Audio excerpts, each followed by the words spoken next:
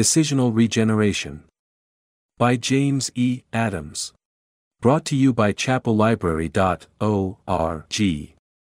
But as many as received him, to them gave he power to become the sons of God, even to them that believe on his name, which were born, not of blood, nor of the will of the flesh, nor of the will of man, but of God. John 1 verse 13. 1. Introduction. Section A. What is regeneration? Except a man be born again, he cannot see the kingdom of God. John 3 verse 3. Our Lord Jesus Christ taught that the new birth is so important that no one can see heaven without it. Mistakes concerning this doctrine have been very destructive to the Church of Christ. The new birth is a spiritual change wrought in us, not an act performed by us. Verses 5-8. The Apostle John states this so beautifully in the first chapter of his Gospel, when he speaks of the children of God as those, which were born, not of blood, nor of the will of the flesh, nor of the will of man, but of God. Verse 13. Regeneration, or the new birth, is God's work by the Holy Spirit in changing a sinner's heart and bringing him to faith in Jesus Christ. It is not something that man does or can do, but something that God does. Section B. What is decisional regeneration? The history of the Christian Church has seen many errors concerning the new birth. These teachings depart from Scripture by attributing to man the ability to regenerate himself. When denominations adopt these false concepts of man and the new birth, they soon become corrupted with false practices.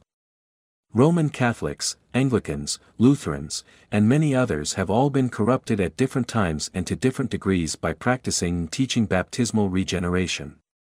Baptismal regeneration teaches that the waters of baptism convey the new birth. Man performs this sacrament and it is in his control. Because of this erroneous teaching on regeneration, these denominations have embraced false practices. In the 19th century, few controversies were as heated as that over baptismal regeneration. It is interesting to note that C. H. Spurgeon, the most prolific preacher of that century, printed more copies of his sermon denouncing baptismal regeneration than any other in 1864. However, the 20th century church must combat a more subtle falsehood, decisional regeneration. Decisional regeneration differs from baptismal regeneration only in the fact that it attaches the certainty of the new birth to a different act. This doctrine, just as baptismal regeneration, sees the new birth as the result of a mechanical process that man performs. Decisional regeneration has in its deceptive way permeated much of the Christian Church. Section C. Our purpose. The methods and theology of those that practice decisional regeneration need to be examined, not with a malicious spirit, but with a fervent desire that all of God's people may be one in doctrine and practice for the glory of God. We love all that are in Christ, but we agree wholeheartedly with Charles Spurgeon. The best way to promote union is to promote truth. It will not do for us to be all united together by yielding to one another's mistakes. We are to love each other in Christ, but we are not to be so united that we are not able to see each other's faults, and especially not able to see our own. No, purge the house of God, and then shall grand and blessed times dawn on us.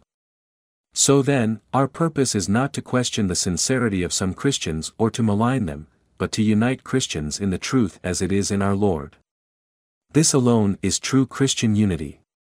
As we earnestly seek to bring unity to the Church of Christ, let us turn from falsehood unto God's truth. The practice of decisional regeneration in the Church must be exposed in order to save men from the damning delusion that because they have decided, or signed a card, they are going to heaven and are no longer under the wrath of God. The purity of the gospel is of extreme importance because it alone is the power of God unto salvation and the true basis of Christian unity. 2. Counseling. Some may still not understand exactly what decisional regeneration means. Perhaps some are unfamiliar with the counseling courses that many organizations teach in this country and abroad, or with the numerous soul-winning conferences that are taking place. In these meetings, counselors are instructed that successful counseling must conclude with absolute assurance of salvation for the one who makes a decision for Christ. Counselors are often instructed to assure an individual that his salvation is certain because he has prayed a prescribed prayer and because he has said yes to all the right questions. We have an illustration of decisional regeneration when a popular present-day preacher prescribes a counseling procedure. He directs Mr. Soul Winner to ask an unconverted Mr. Blank a series of questions. If Mr. Blank says yes to all the questions, he is asked to pray a prescribed prayer and is then pronounced saved. For the most part, this counseling results in the individual being regenerated through his decision. This is essentially the same counseling method used in large evangelistic crusades across the world. These campaigns are like huge factories turning out as many as 10,000 decisions in a week. Mr. Ian Murray, in his timely book The Forgotten Spurgeon, points out that this same type of counseling is used in youth work. For example, a booklet that is much circulated in student evangelism at the present time lays down 3 simple steps to becoming a Christian: first, personal acknowledgement of sin, and second, personal belief in Christ's substitutionary work. These 2 are described as preliminary, but the third so final that to take it will make me a Christian. I must come to Christ and claim my personal share in what he did for everybody. This all-decisive third step rests with me. Christ waits patiently until I open the door. Then he will come in. Once I have done this, I may immediately regard myself as a Christian. The advice follows: tell somebody today what you have done. There are many variations of this type of counseling, but they all have in common a mechanical element, such as the repeating of a prayer or signing of a card, upon the performance of which the individual is assured of his salvation. Regeneration has thereby been reduced to a procedure that man performs. How differently did Jesus Christ deal with sinners? He did not have any instant salvation process. He did not speak to people with a stereotyped presentation. He dealt with every individual on a personal basis. Never in the New Testament do we find Christ dealing with any 2 persons in the same manner. It is enlightening to compare how differently he dealt with Nicodemus in John 3 and then with the woman at the well in John 4. Counseling needs to be personal. There are a number of other problems with a mechanical counseling. Mr. Murray has pointed out the fact that, on the basis of this counseling, a man may make a profession without ever having his confidence in his own ability shattered. He has been told absolutely nothing of his need of a change of nature that is not within his own power, and consequently, if he does not experience such a radical change, he is not dismayed. He was never told it was essential, so he sees no reason to doubt whether he is a Christian. Indeed, the teaching he has come under consistently militates against such doubts arising. It is frequently said that a man who has made a decision with little evidence of a change of life, 1. may be a carnal Christian who needs instruction in holiness. Or, if the same individual should gradually lose his newfound interests, the fault is frequently attributed to 2. lack of follow-up, or prayer, or some other deficiency on the part of the church. The possibility that these marks of worldliness and falling away are due to the 3. absence of a saving experience at the outset is rarely considered. If this point were faced, then the whole system of appeals, decisions, and counseling would collapse, because it would bring to the fore the fact that change of nature is not in man's power, and that it takes much longer than a few hours or days to establish whether a professed response to the gospel is genuine. But instead of facing this, it is protested that to doubt whether a man who has accepted Christ is a Christian is tantamount to doubting the Word of God, and that to abandon appeals and their adjuncts is to give up evangelism altogether. Counseling that uses decisional regeneration produces statistics that would encourage any Christian, until he follows up the so-called converts. In one heartbreaking experience, 40 converts of such counseling were contacted and only one person of these 40 was found who appeared to be a Christian. One lady may have been converted, but what were the effects of the encounter on the other 39? Some of them may believe their eternal destinies were determined by their decisions, which is a fatal confidence if no change was wrought in their hearts and lives. Others may conclude that they have experienced all that Christianity has to offer. Failing to feel or see any promised change in themselves, they have become convinced that Christianity is a fake and that those who hold it are either self-deluded fanatics or miserable hypocrites. Robert Dabney, one of the great theologians of the 19th century, made some very penetrating observations concerning the disillusionment of people that have been counseled for a decision.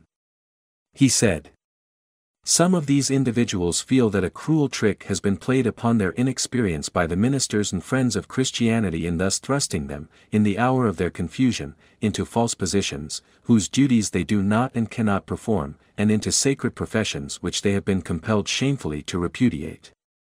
Their self-respect is therefore galled to the quick, and pride is indignant at the humiliating exposure. No wonder that they look on religion and its advocates henceforward with suspicion and anger. Often their feelings do not stop here. They are conscious that they were thoroughly in earnest in their religious anxieties and resolves at the time, and that they felt strange and profound exercises. Yet bitter and mortifying experience has taught them that their new birth and experimental religion at least were a delusion. How natural to conclude that those of all others are delusions also. They say, the only difference between myself and these earnest Christians is that they have not yet detected the cheat as I have. They are now not a whit more convinced of their sincerity and of the reality of their exercises than I once was of mine. Yet I know there was no change in my soul, I do not believe that there is in theirs. Such is the fatal process of thought through which thousands have passed, until the country is sprinkled all over with infidels, who have been made such by their own experience of spurious religious excitements. They may keep their hostility to themselves in the main because Christianity now walks in her silver slippers, but they are not the less steeled against all saving impressions of the truth. Dabney penned these words 100 years ago, long before the days of the mass evangelism and highly organized campaigns. If 100 years ago the country was sprinkled all over with infidels, who had been made such by their own experience of spurious religious excitements, what must be the situation today? This is a serious question for every Christian. To have led men, even sincerely, into false hope will be an awful condemnation for a Christian when he stands before Almighty God. 2 Cor 5:10. Chapter 3. Altar Calls. One may read thousands of pages of the history of the Christian Church without finding a single reference to the old-fashioned altar call before the last century. Most Christians are surprised to learn that history before the time of Charles G. Finney knows nothing of this type of invitation. The practice of urging men and women to make a physical movement at the conclusion of a meeting, i.e., an altar call, was introduced by Mr. Finney in the second decade of the 19th century. Dr. Albert B. Dod, a professor of theology at Princeton Seminary at the time of Mr. Finney's ministry, pointed out the newness of the practice and showed that this method was without historical precedent. In his review of Finney's lectures on revival, Professor Dod stated that one will search the volumes of church history in vain for a single example of this practice before the 1820s. Instead, history tells us that, whenever the gospel was preached, men were invited to Christ, not to decide at the end of a sermon whether or not to perform some physical action. The Apostle Paul, the great evangelist, never heard of an altar call, yet today some consider this practice to be a necessary mark of an evangelical church. In fact, churches that do not give an altar call are often accused of having no concern for the lost. Neither Paul nor Peter ever climaxed their preaching with forcing upon their hearers the decision to walk or not to walk forward in a meeting. The altar call is not only in conflict with church history then, but with scriptural history as well. One may ask, how did preachers of the gospel for the previous 1800 years invite men to Christ without the use of the altar call? They did so in much the same way as did the apostles and the other witnesses of the early church. Their messages were filled with calls for all men everywhere to come to Christ. Surely, all must admit that the first sermon of the Christian church did not climax with an altar call. On the day of Pentecost, Peter concluded his sermon with these words, "Therefore let all the house of Israel know assuredly, that God hath made that same Jesus, whom ye have crucified, both Lord and Christ." Peter stopped. Then the divinely inspired record tells us, now when they heard this, they were pricked in their heart, and said to Peter and to the rest of the apostles, "Men and brethren, what shall we do?" Act 2:36-37. This response was the result of the work of the Spirit of God, not of clever appeals or psychological pressure. That day the apostles witnessed the conversion of 3,000 people. C. H. Spurgeon called men to come to Christ, not to an altar. Listen to him invite men to Jesus Christ. Before you leave this place, breathe an earnest prayer to God, saying, God be merciful to me a sinner. Lord, I need to be saved. Save me. I call upon thy name, Lord, I am guilty, I deserve thy wrath. Lord, I cannot save myself. Lord, I would have a new heart and a right spirit, but what can I do? Lord, I can do nothing, come and work in me to do of thy good pleasure. Thou alone hast power, I know, to save a wretch like me.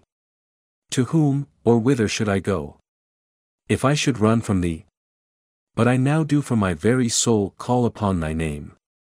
Trembling, yet believing, I cast myself wholly upon thee, O Lord. I trust the blood and righteousness of thy dear Son, Lord, save me tonight, for Jesus' sake. Go home alone trusting in Jesus. I should like to go into the inquiry room. I dare say you would, but we are not willing to pander to popular superstition. We fear that in those rooms men are warmed into a fictitious confidence. Very few of the supposed converts of inquiry rooms turn out well. Go to your God at once, even where you now are. Cast yourself on Christ, at once, ere you stir an inch. Spurgeon directed men to Christ and not to aisles. George Whitefield's sermons called sinners to Christ, not to an altar. We may say the same of Jonathan Edwards, the Reformers, and others in the past. God blessed them with a harvest of many souls as they used scriptural means to proclaim the gospel and call sinners to repent and believe in Christ. Today the altar call has become the climax and culmination of the entire meeting. As the church sings many stanzas of a hymn, all kinds of appeals are made to sinners to walk the aisle. This gives the impression that their eternal destiny hangs on the movement of their feet. Charlotte Elliott wrote the precious hymn, Just as I Am, in 1836. Choirs and congregations frequently sing this hymn for the altar call. Just as I am, without one plea. But that thy blood was shed for me. And that thou bidst me come to thee. O Lamb of God, I come, I come. The phrase, O Lamb of God, I come, has been widely used to encourage people to come down the aisle. However, it is significant that Miss Elliott wrote the hymn for the infirm, and that it first appeared in a hymnal prepared especially for invalids. To Miss Elliott, coming to Christ was not walking an aisle. Although most who use the altar call realize that coming to Christ is not synonymous with coming to the altar, they do give the impression to sinners that the first step in coming to Christ is walking the aisle. I am purposefully being very careful not to misstate the case. I understand the sincerity of those who practice the altar call, it having been a part of every service from my earliest memory until college. In fact, I grew up in Christian circles unaware that evangelical Christianity existed without the altar call. In many services during this time, my mind was centered on the glorious person of Christ and his suffering on the cross, only to find the whole focus of the worship service suddenly changed at the conclusion, from seeing the glories and sufferings of Christ to walking an aisle. Many others have spoken of the same experience, that the altar call and the clever appeals at the conclusion of meetings, the decision to walk or not to walk, and the wondering how many will respond have distracted them from seeking Christ, and from worshiping God in spirit and truth. John 4 verse 24. Do you remember how the crowds physically followed our Lord Christ until he began to preach some unpopular truths? Then the crowds turned back, John 6 verse 66. Why? Had they not come to Jesus with their feet? Yes, but this is not the coming to him that is necessary for salvation. Christ said, All that the Father giveth me shall come to me, and him that cometh to me I will in no wise cast out, John 6 verse 37. And again he said, No man can come to me except the Father draw him, John 6 verse 44. In neither of these instances was Jesus speaking of the physical movement of the feet. People need to know that coming to Christ is not the same thing as walking an aisle. Coming to Christ means repenting of one's sins and believing on Him for the pardon of sins. May God cause His church to return to the Scriptures for its methods of winning men to Christ.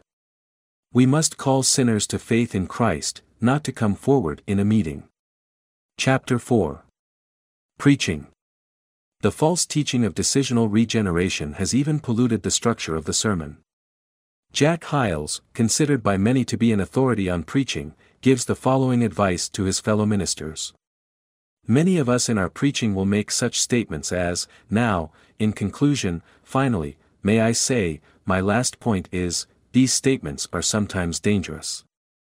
The sinner knows 5 minutes before you finish, hence he digs in and prepares himself for the invitation so that he does not respond. However, if your closing is abrupt and a lost person does not suspect that you are about finished, you have crept up on him and he will not have time to prepare himself for the invitation. Many people may be reached using this method.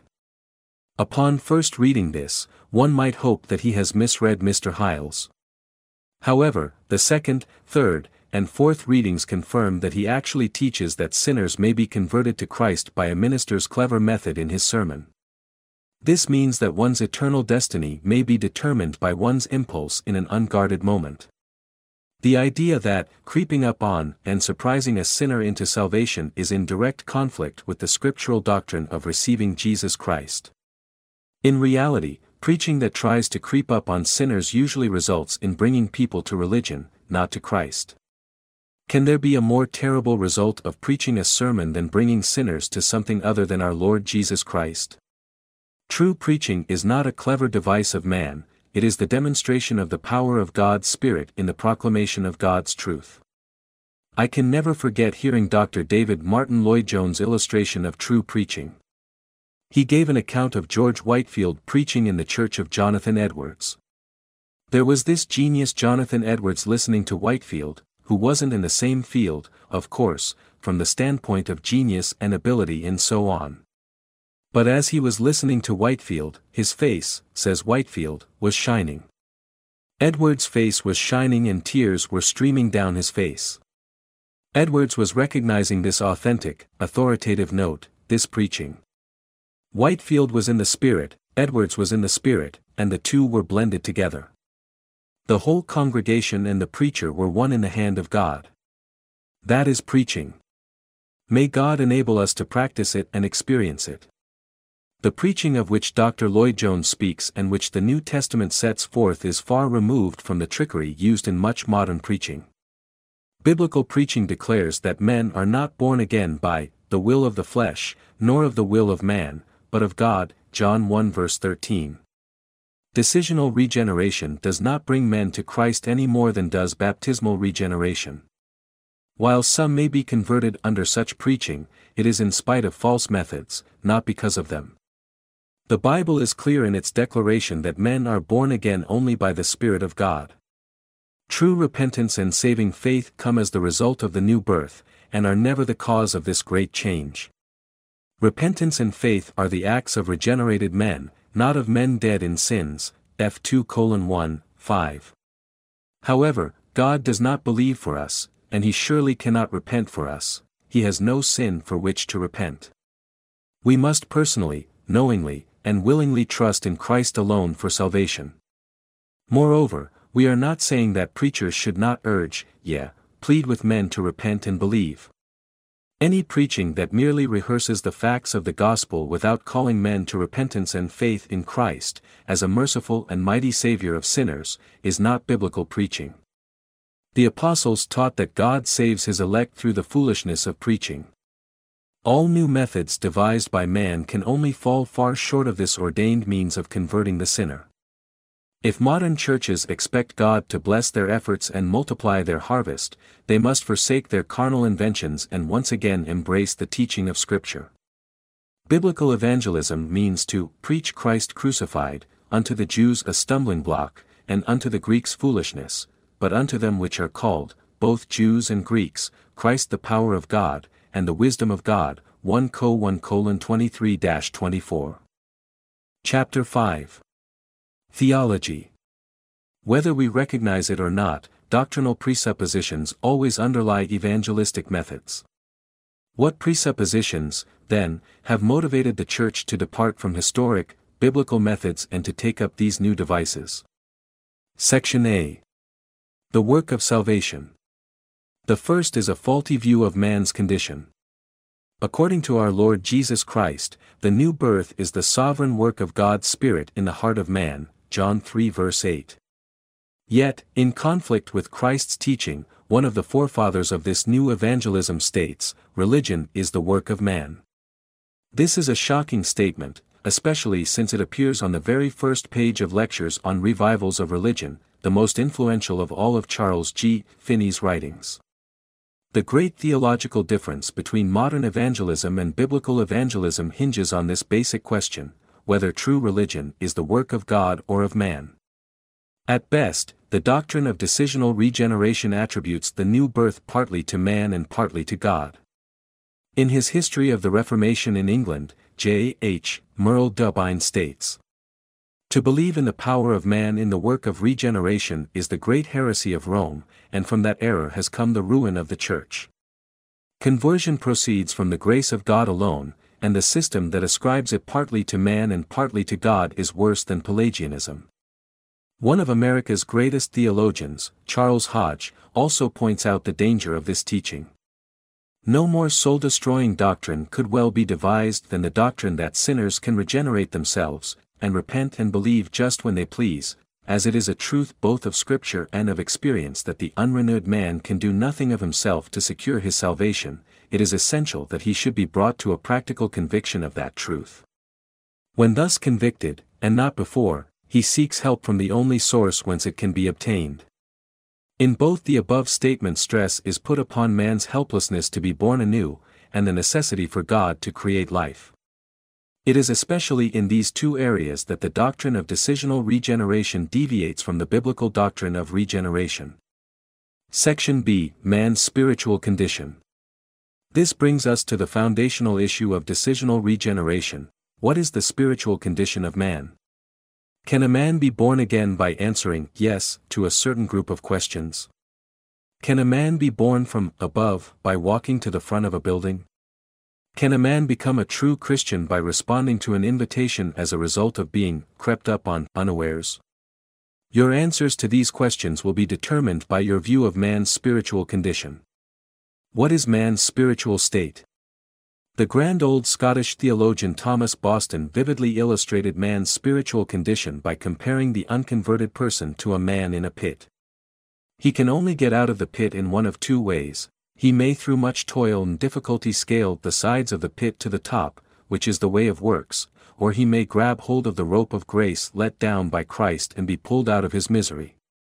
Yes, he may decide to pull himself up by the rope of the gospel, but, alas! The unconverted man is dead in the pit and cannot help himself either of these ways.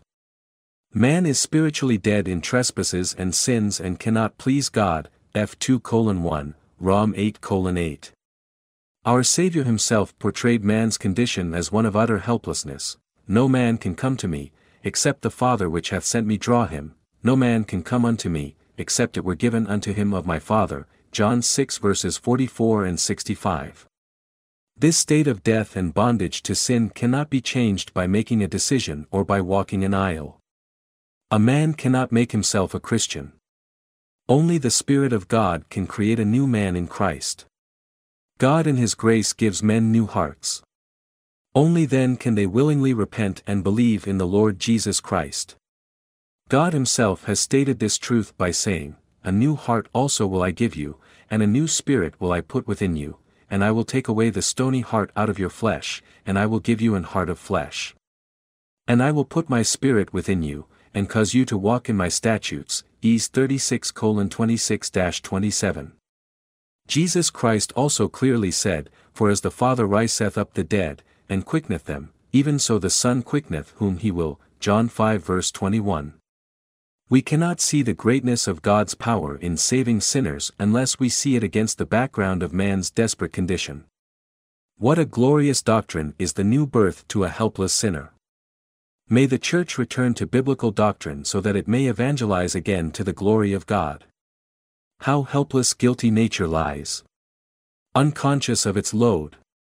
The heart, unchanged, can never rise to happiness and God.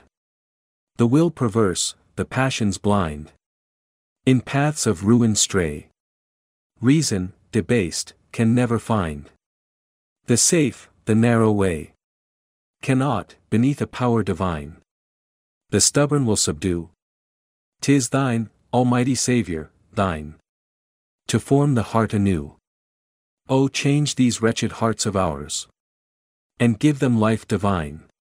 Then shall our passions and our powers, Almighty Lord, be thine. Chapter 6. What must we do? It is not a time to be silent, it is time to speak out. We have kept quiet too long, somehow feeling that if we opposed these unbiblical practices we might be hindering the good work of evangelism, hoping that among the multitudes of decisions, there are some genuine conversions. But with every passing week, thousands are being counseled into a false hope. Sinners are directed to walk down aisles and to make decisions, when they should be pointed to Christ alone. The high calling of preaching has degenerated into a series of gimmicks and tricks. These false practices have resulted from the perversion of biblical doctrine. Therefore, in the midst of this darkness, let us pray that God may be pleased to revive His church again. This revival can only come through Christ. Men must turn afresh to Christ's directions for counseling, for the preaching of His gospel, and for calling sinners to repentance and faith. Only then will our labors bring glory to God, and, if God grants, many sinners will be converted for His glory.